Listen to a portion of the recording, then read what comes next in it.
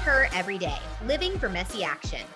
This is the Lifestyle Leadership Podcast for women who want to be the best version of themselves while making an impact. And who are willing to take messy, imperfect action to get there. I'm Jordan. And I'm Dr. Tay. And we are here to guide and empower you to lead yourself every day. Let's dive into today's episode. Hi, y'all. We are back for another episode. This is one Jordan and I have a lot of behind the scenes conversations about, and we've been talking about making it an episode. And so that's what we're going to dive into today. We're going to talk about all things emotions. Yeah. So this has come up a few times, but it's just that line and the psychology behind allowing yourself to feel and giving yourself space. And you could also say this to help other people too, and giving someone else space to feel something without allowing it to just like totally consume you and kind of run into this like negative spiral. So essentially what we're going to talk about today is, how do I validate my feelings and allow myself to work through my feelings and also continue to live my life and not sabotage myself by living in those feelings. Is that the right way to put this? Yeah, I think that's a great way. That, there is this delicate balance. And so we're going to talk about the delicate balance and really viewing both sides of the argument, viewing both perspectives. And here's the thing, this episode is not meant to tell you how you should feel or how you should process.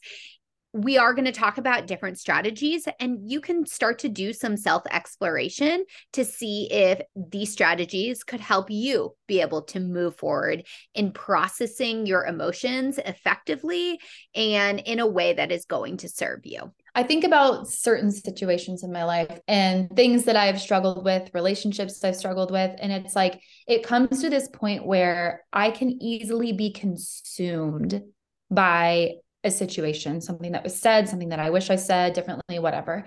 And like, no joke, I will lay awake at night thinking about it. I will drive in the car and think about it. In your mind and body, your gut, there's a connection there. So it physically impacts the way that I am and the way that I feel and my anxiety levels. And, I just sit in it. And anytime someone talks to me about it, it's a negative conversation. And so that's one of the kind of inspirations, I guess you could say, behind having this conversation is I feel like we've all had a situation like that. So let's try and find tangible ways to deal with and process our emotions in a healthy way. And then, those tools to not be stuck in them. Yeah. And I also think that this episode is about building awareness, but real quick, what you're describing right there is called rumination, and it is a human experience. And I've said this before on the episode, and this is not something that I developed. Dr. Kristin Neff does a lot of self-compassion work, and it comes from her, but whatever, all of these things we're talking about, all of these emotions, both positive and negative emotions, are part of the human experience. Sometimes we like to ridicule them. We like to try to make them disappear. We like to feel guilt and shame for them. Well, we might not like to, we just naturally do. Yeah. But, it is part of the human experience. And so this conversation today also is intended to normalize that the brain thinks in this way for certain reasons, and that doesn't mean you have to remain stuck there. So again, two sides of the coin. It's like, how do you give yourself the ability to process through these emotions and work through them? And on the other side of the coin is, how do you give yourself the self-compassion and allowing yourself to be human, without feeling like you need to constantly fix your own emotions. Yeah.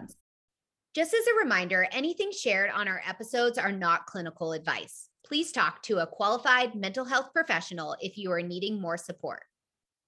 So that's a good segue into the topic of toxic positivity, which is kind of where this conversation, we were like, we need to do a podcast episode on this. I was on my stories talking about like, what is the difference between toxic positivity and being like, okay, you've thought about this, you've talked about it till you're blue in the face. Let's move on for now and maybe revisit it and give it space at a different time. And I was just kind of like having this dialogue of like, is that toxic positivity, or is that helping yourself like not stay stuck? So what would you define as toxic positivity? I think it's a way, and we've talked about this on previous episodes, but it's a way to almost suppress your negative emotions, to be able to be like, I don't want to feel this right now. Or a lot of times, why toxic positivity comes into play is there is a lot of shame around feeling these negative emotions. And so we're seeing this huge shift right now where it's like we're going to the opposite extreme, right? You have a negative emotion, combat it with a positive. And you literally see this all over social media. Also, as kids, we heard it all the time. Don't worry, be happy. It's like, what? Mm-hmm. There is a middle ground between those. And sometimes the systemic brain, which is the part of the brain, it's not a physical part, but it's like a conceptual part, the part of the brain that thinks in all or nothing patterns, that it's either negative or you need to be positive. And so that, I think, is where toxic positivity comes in, is it's like almost like squashing the negative feelings or the negative thoughts and thinking that that is going to be useful. But what we actually know about it is that it is counterproductive, right? It might make you feel better in the short term, but in the long term, you're literally suppressing your emotions that you truly need to feel. I actually heard an analogy the other day, and this actually came from the curriculum that I'm certified in as a mindset coach. And they were talking about this idea that this positive mental attitude or toxic positivity, what it's like is like putting new coats of paint on a rotting fence. Right? It's making it look pretty, but it doesn't actually fix the core structural difficulties. And you're still going to get rotting. You might slow the rotting process down because that part isn't exposed to the elements. It's going to maybe slow it down, but at the core, you still don't have that, solid structure. And so toxic positivity doesn't end up fixing the problem. It just makes the problem look pretty. So you and I have talked behind the scenes a lot about gratitude. I'm very big on how gratitude does rewire your brain, but we've also talked about gratitude can also be, there's a line there, right? Yes, starting your morning with gratitude, which is what I like to do, is important because it sets your brain off looking for good. But if I was in the middle of a sore moment and having a hard moment, and I said, well, I shouldn't feel this way because I have so much to be grateful for, that's really not how gratitude is supposed to be practiced. That kind of turns into toxic positivity. And so gratitude used in the right way can actually be a part of rebuilding that fence and like rewiring the foundation. So I think what you're describing is the difference between proactive gratitude and reactive gratitude. That's good. Yeah. And I love thinking about feelings in this way. Are you doing it proactively or are you doing it reactively? And sometimes we need to do things reactively, but reactive gratitude is actually not serving it's not gratitude. It's like a Band-Aid. It's a Band-Aid, right? Another analogy actually that came up in this, which is so fascinating to think about, is like when you go to the dentist, if you have a cavity or something, you're getting lidocaine.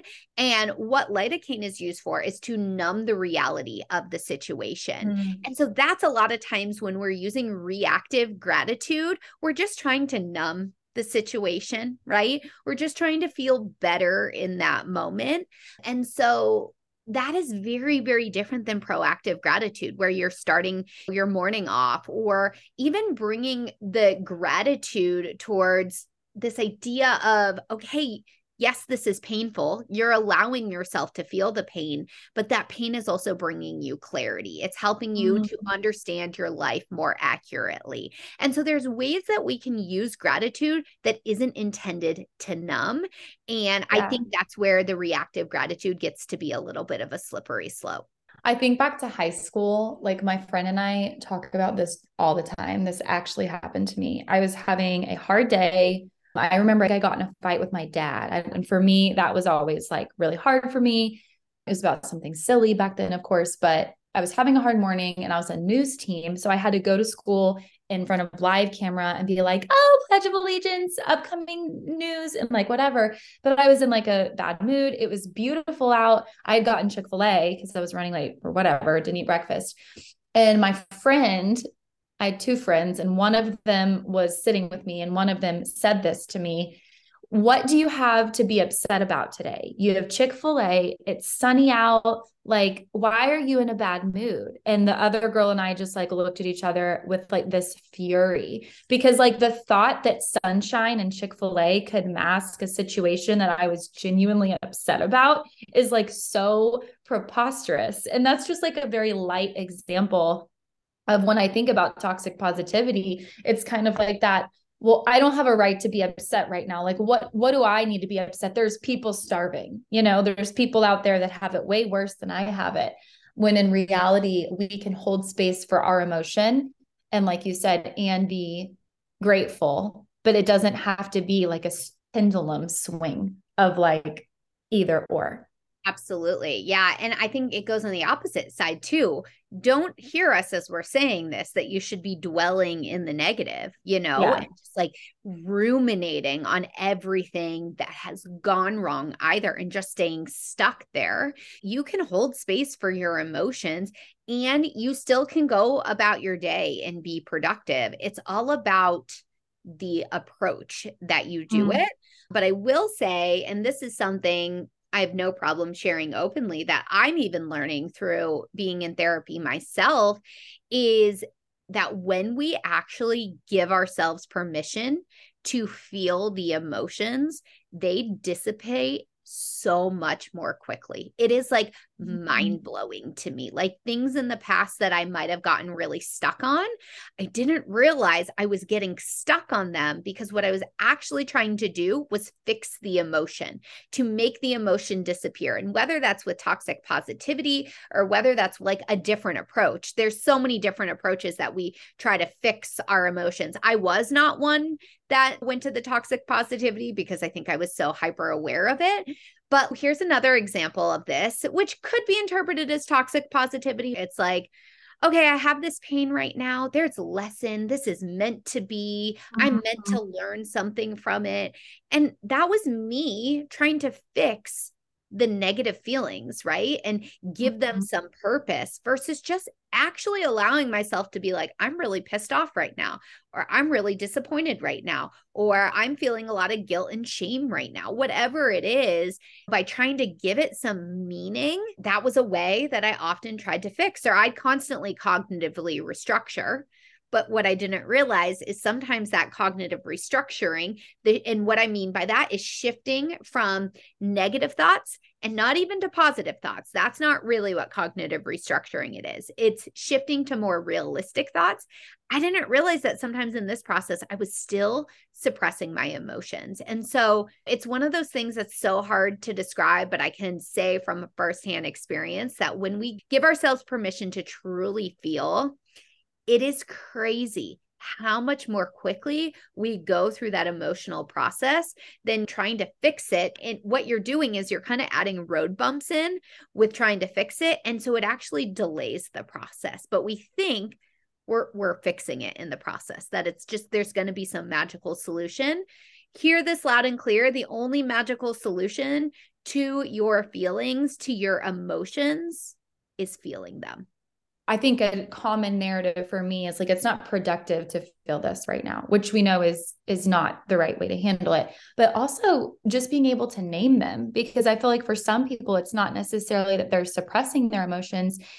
It's that we don't know how to name them. This is going to sound really corny. Okay. I'm like the queen of corny, if you have not figured that out by now.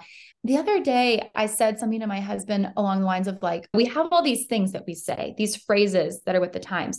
In my feels, I'm just concerned about all the things. There are more, but I started to wonder, like, is that contributing to us literally not being able to talk about how we feel because we just use these blanket popular statements? Because then I started thinking, well, what are all the things? What am I in my feels about? Like, what does that actually mean? Or like, I'm just hanging on, or you know what I'm saying? Like, there are these things that we say. And I feel like we're in a society right now where we don't really know how to name our emotions. I mean, especially men, or the men in my life, at least, like I just think about the interactions that I have with my husband, and it's just interesting. So if you're listening to this, maybe you're like, I'm not suppressing my emotion. I would never say like, I can't feel this right now. Maybe ask yourself, are you able to name your emotions? Are you able to even understand, like, right now, the reason I'm angry is because I'm disappointed that didn't work out the way that I like expected it to. Yeah. And anger is a really fascinating one because almost always there's way more complexity to anger. Here's the thing that I've realized, that anger feels more socially acceptable to talk about than things like shame or grief or sadness or disappointment, right? It feels more normal, especially if we're talking, of men, but I think this is really true of women. Yeah. Too, is we feel more comfortable saying, hey, I'm really mad about this, or frustrated or irritated. Some of those, what we call primary emotions, but a lot of times what comes from those is that is just a blanket statement Yeah. to protecting our own vulnerabilities of really letting people in. And this sounds weird, but sometimes the person we're most fearful to let into our emotions is ourself, because it means that it's real if we let ourselves in. And so it presents itself as anger, as frustration, stomping around, slamming doors, when really what you want to say is, you really hurt me in this moment. Yeah. Or I'm really pissed off right now because I feel a lot of shame for that shitty thing that I said. Yeah. But it feels way easier being like, oh, why did she even have to say that? So then I wouldn't have said this, right? Right. Like, really what you're feeling deep down is this shame that those words even came out of your mouth. That's so powerful. Let me say this too. I think it's really interesting working with kids primarily. We actually don't teach them, when we're teaching effective emotion regulation, we actually don't teach them naming of emotions. I see this actually with parents of young kids. Like, they're constantly like, well, I got to teach my kids how to name their emotions. It's not that it's a bad thing, but really what we need, at least initially, and what's easier for kids' brains to understand, is intensity of emotions. And so when I'm working, I primarily work with autistic youth. When I'm working with them on effective emotion regulation, what we're actually working on is building awareness over that intensity. I hear a lot like, oh, my autistic child goes from 0 to 100 instantaneously. And what we found is that's actually not true. There's a lot of indicators before that. We're just missing them. And sometimes we can get stuck in the labeling. So I share this because if you're someone who feels like you can't accurately label your emotions, what I'd encourage you to do is start to become aware of your intensity on a thermometer. Where are you? Because sometimes we just say we're angry, but it could just be a low level of irritation. Maybe you're like a 3 out of 10 versus like you are absolutely so pissed off. You've never been more mad in your life. Like, that's a 10 out of 10. And those are two very, very different experiences. And so I would say become more aware of your intensity first if you do have problems with recognizing your emotions. The other thing is, and this is going to sound strange, but slow down enough to actually be like, okay, even if I don't understand my feeling right now, where am I noticing it? Am I clenching my hands? Am I feeling nauseous? Am I feeling a knot in my throat? Am I noticing that my breathing is elevated? Pay attention to your physical body cueing as well. And that is actually a way, by doing that in and of itself, you're building your awareness, but you're also allowing that emotion to be there. You got to be careful. You don't want to be like, oh, I'm breathing so fast right now. Stop doing that. It's just like, oh, I'm breathing so fast right now. That's really connected to my emotion. And just like sit with it. That's part of the effective process of all of it. I'd love to talk about sitting with it and holding space for it, because I think I've heard that a lot of times. And it wasn't until recently I was able to kind of hold space and understand what that means. What would you advise someone who doesn't really know how to do that and feels like they're constantly ruminating, is the word that you've used? What does holding space even look like? Well, I want to toss that back to you. What have you recently kind of uncovered? Yeah. So I had a situation that was literally just eating my entire day, night, joy. And it's like, human, like Taylor said, but miserable. And so I actually started to go on walks without headphones. And I would be like, I am upset about this, but I also need to be here. You don't always have the opportunity to like be aware and sit with like your feelings right where you are and when you are, you know. I was working, I had small kids.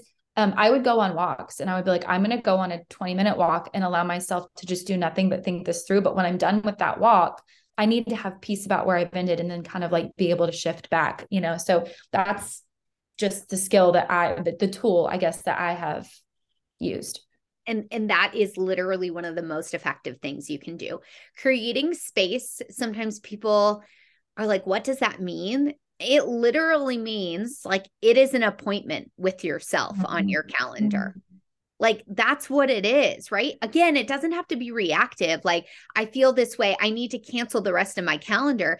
You might have to suppress temporarily, and temporary suppression is not a bad thing. We're not trying to make suppression the enemy here. The reason biologically we can suppress our emotions is because it was adaptive at one point, right? For example, like fight or flight is a natural reaction, but literally way back when you're scared, you see an animal, you can't stop in that moment and be like, okay, I'm going to hold space for myself right now. Right.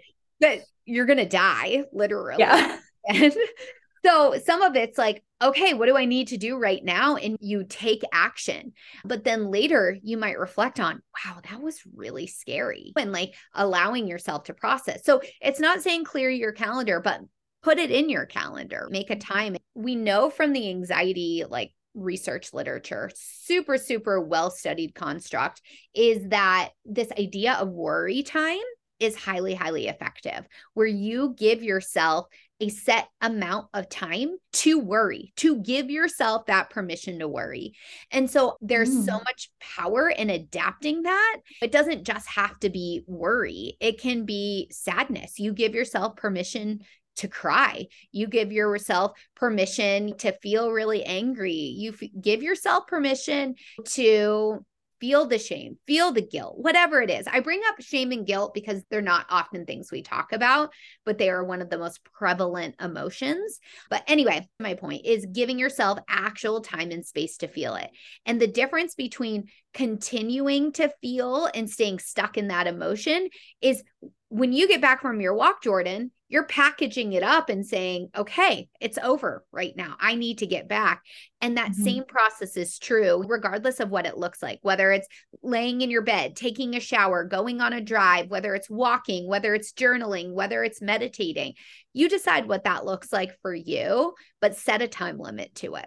That's good. I've seen a lot of people too. They've had like a journal session at night, like 10 minutes where it's like reflective. So often I think we can have that morning quiet time and create our morning to-do list and set ourselves up for the day. But we often don't weave into our routine those and like reflect. And so that might be a good like pre-built-in time where you're like doing the dishes. I can't really I can feel it, but I can't really act on this and kind of like deconstruct this right now. But I have that 10 minutes before I go to bed where I can't wait until I can just like write this out and reflect on what I was feeling and why. But those are all really good tools to use when you feel like you need to give yourself space. Yeah, it is giving yourself that time and space. And so a couple tips then on the other side of this, if you're like, right, but I can't shut my brain off. Some of this, keeping in mind that it's a habit, it's a practice. It's not going to be, I don't know what's up with me and talking about magical solutions today, but it's the word that keeps coming up. It's not going to be some magical solution that all of a sudden you implement this and it's going to fix everything for you. But a couple thoughts on this is actually, if you notice it creeping into other areas, look up Dr. Kristin Neff. She talks a lot about self-compassion, but I love this exercise. This is from her. Just in that moment, like if you're feeling it intensely and you don't have the time and space, then is taking a breath in and you say, this is a moment of, and whatever emotion comes to mind, breathing out that emotion. So let's just pick something like, stress. We can even say, this is a moment of stress. Stress is a part of life. It is part of the human condition. Breathing in, right now, may I be kind to myself. Breathing out, may I give myself the compassion I need. And so that's such an easy way to attend to the emotion when you don't have that dedicated space and time. give yourself the compassion that this is coming up for you. You know, I think so often we are so hard on ourselves. We think everyone else has their shit together, that no one else is feeling negative emotions. And yet, if we actually slow down enough and pay attention, there's lots of negative emotions floating around because it is part of the human experience. So don't be afraid to give yourself that self-compassion on that feeling side. And then on the thought side, when you find yourself, we talked about rumination, which is actually thinking about the past and replaying it. And then we also have catastrophization, which is a lot of worry thoughts, thinking into the future, lots of what ifs, all of that. We typically see people are either stuck in the past or stuck in the future. Literally, and this is something, again, that comes from my coaching certification. It's called the tomahawk, which is literally you're going to chop your thoughts, and you're not going to be able to see me, but like you're going to bring your hand up and bring it down and say, not going there right now. Mm-hmm. And you're chopping that off, and then you're redirecting yourself to something productive, because often what we find is that rumination and catastrophization end up like really interfering with what we need to get done. You were describing that at the start of this episode, Jordan, where it was like you couldn't even sleep. Mm-hmm. And so you might, most likely, one time is not going to be enough. You're going to have to keep chopping your thoughts and say, not going there right now. The other thing that I love is being able to say to yourself, I have time for myself to think about this later today at X time. That's when I'm going to think through this and really allow my thoughts and feelings to come up. This is all very internal to our thoughts. How could we apply this concept into what we speak externally? So like you're in a conversation with someone and you continue to gripe about the same thing over and over again. And like, I think maybe we can't all agree, but at least in my experience, it's like, I gripe and it feels great in the moment. But then when I'm on my drive home, I'm like, God, did I just really rattle off all of those complaints, you know? So is it kind of like a thoughts become actions type of thing? So when we allow ourselves to really practice this as a thought pattern, maybe we will not continuously spew off those negative complaints so naturally, I guess. Yeah. I mean, one thought that came to mind for me, and you have to get this agreement ahead of time before it starts, but like, why not say to your friends or your family being like, okay, I need times to vent, and venting feels good, but I don't want to hijack our entire get together. What do we all think about if we have a short venting session? We'll set a timer, say for 20 minutes, and then we all agree collectively. We're going to move on. We're going to focus on other things, because so many times we're getting together with family or friends for it to be restorative, and venting in the moment feels good, but it's not restorative. And I think if you can maybe apply that worry time to your interactions, but do it proactively. What I'm going to warn you, you cannot be like, okay, let's cut this off, like in the middle of someone venting. Yeah.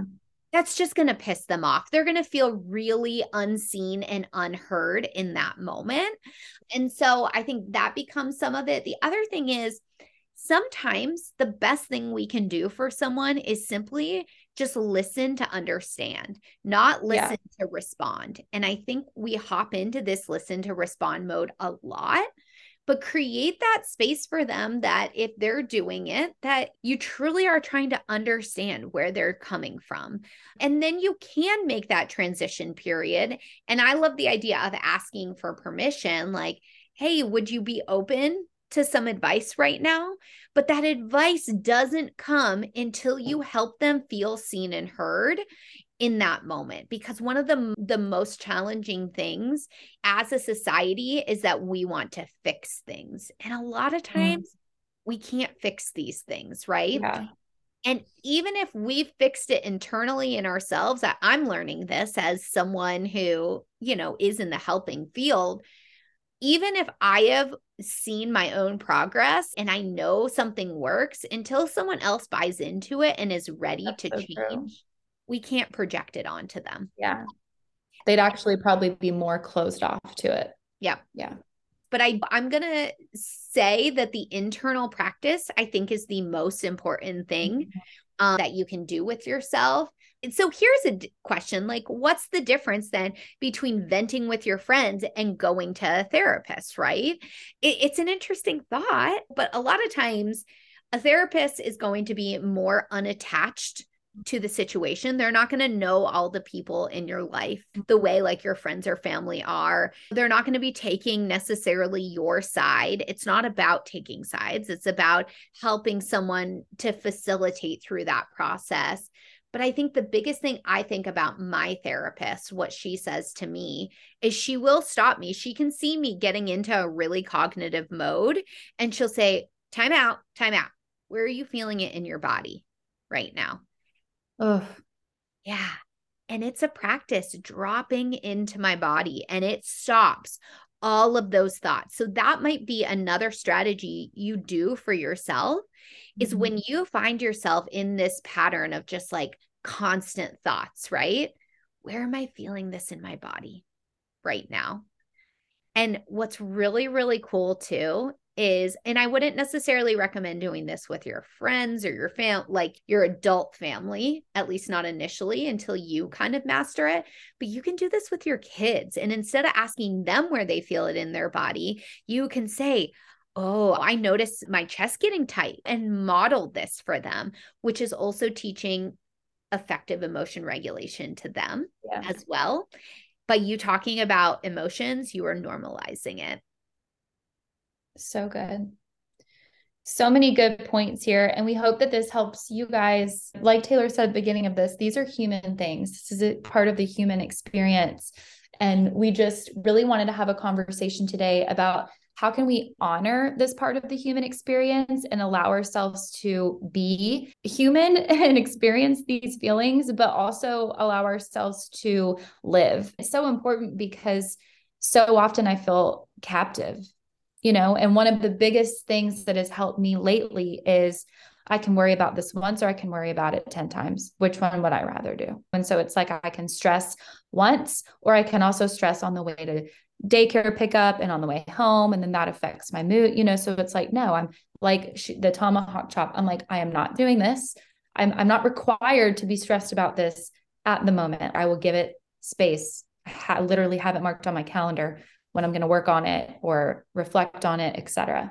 Yeah. I think before we hit record, we were talking about something, same concept, but you said something about like, I can either worry about it now and in the future, or I can just worry about it in the future. And I was like, whoa. Yeah. Meaning when you struggle with this, that hits home for you because you're just like, Taylor always says that joy lives in the present. And so it's like, by worrying about it right now, I can't be joyful. And even as something like in my workouts, I'll find myself like, don't even know what resistance I'm on. Don't even know where the instructor is because my brain's off in a conversation that I had 10 months ago, and that's so counterproductive. I have a question. So we all lean one way or another.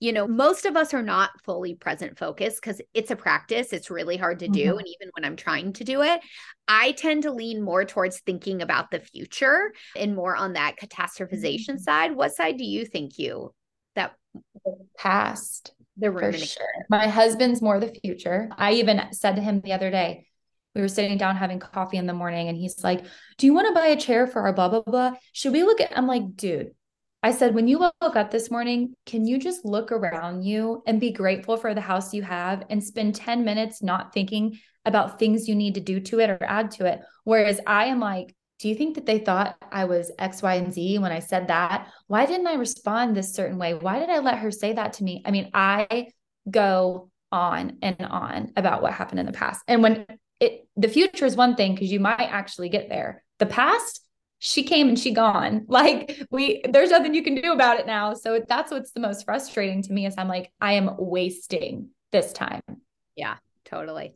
And the one thing else that I want to say about this topic is, here's the thing. There is a fine line between all of this. Like today we talked about feeling your feelings versus when does it go into rumination or catastrophization, right? It's like, when is feeling your feelings too much that it starts to slip back to that? Or even like toxic positivity. When is it toxic positivity versus gratitude, or toxic positivity versus, effectively cognitively restructuring your thoughts? And The thing is that we all have our own fine line. And you got to be willing to explore to figure out where your fine line is. Like, it's not this cut and dry thing. And I used to tussle with this in my mind where I'm like, okay, but where is the line? And what I started to realize is it's so unique to each person. And so sometimes, like, okay, Jordan, you're describing like recapping, like there might be part of that process that's cathartic for you that allows the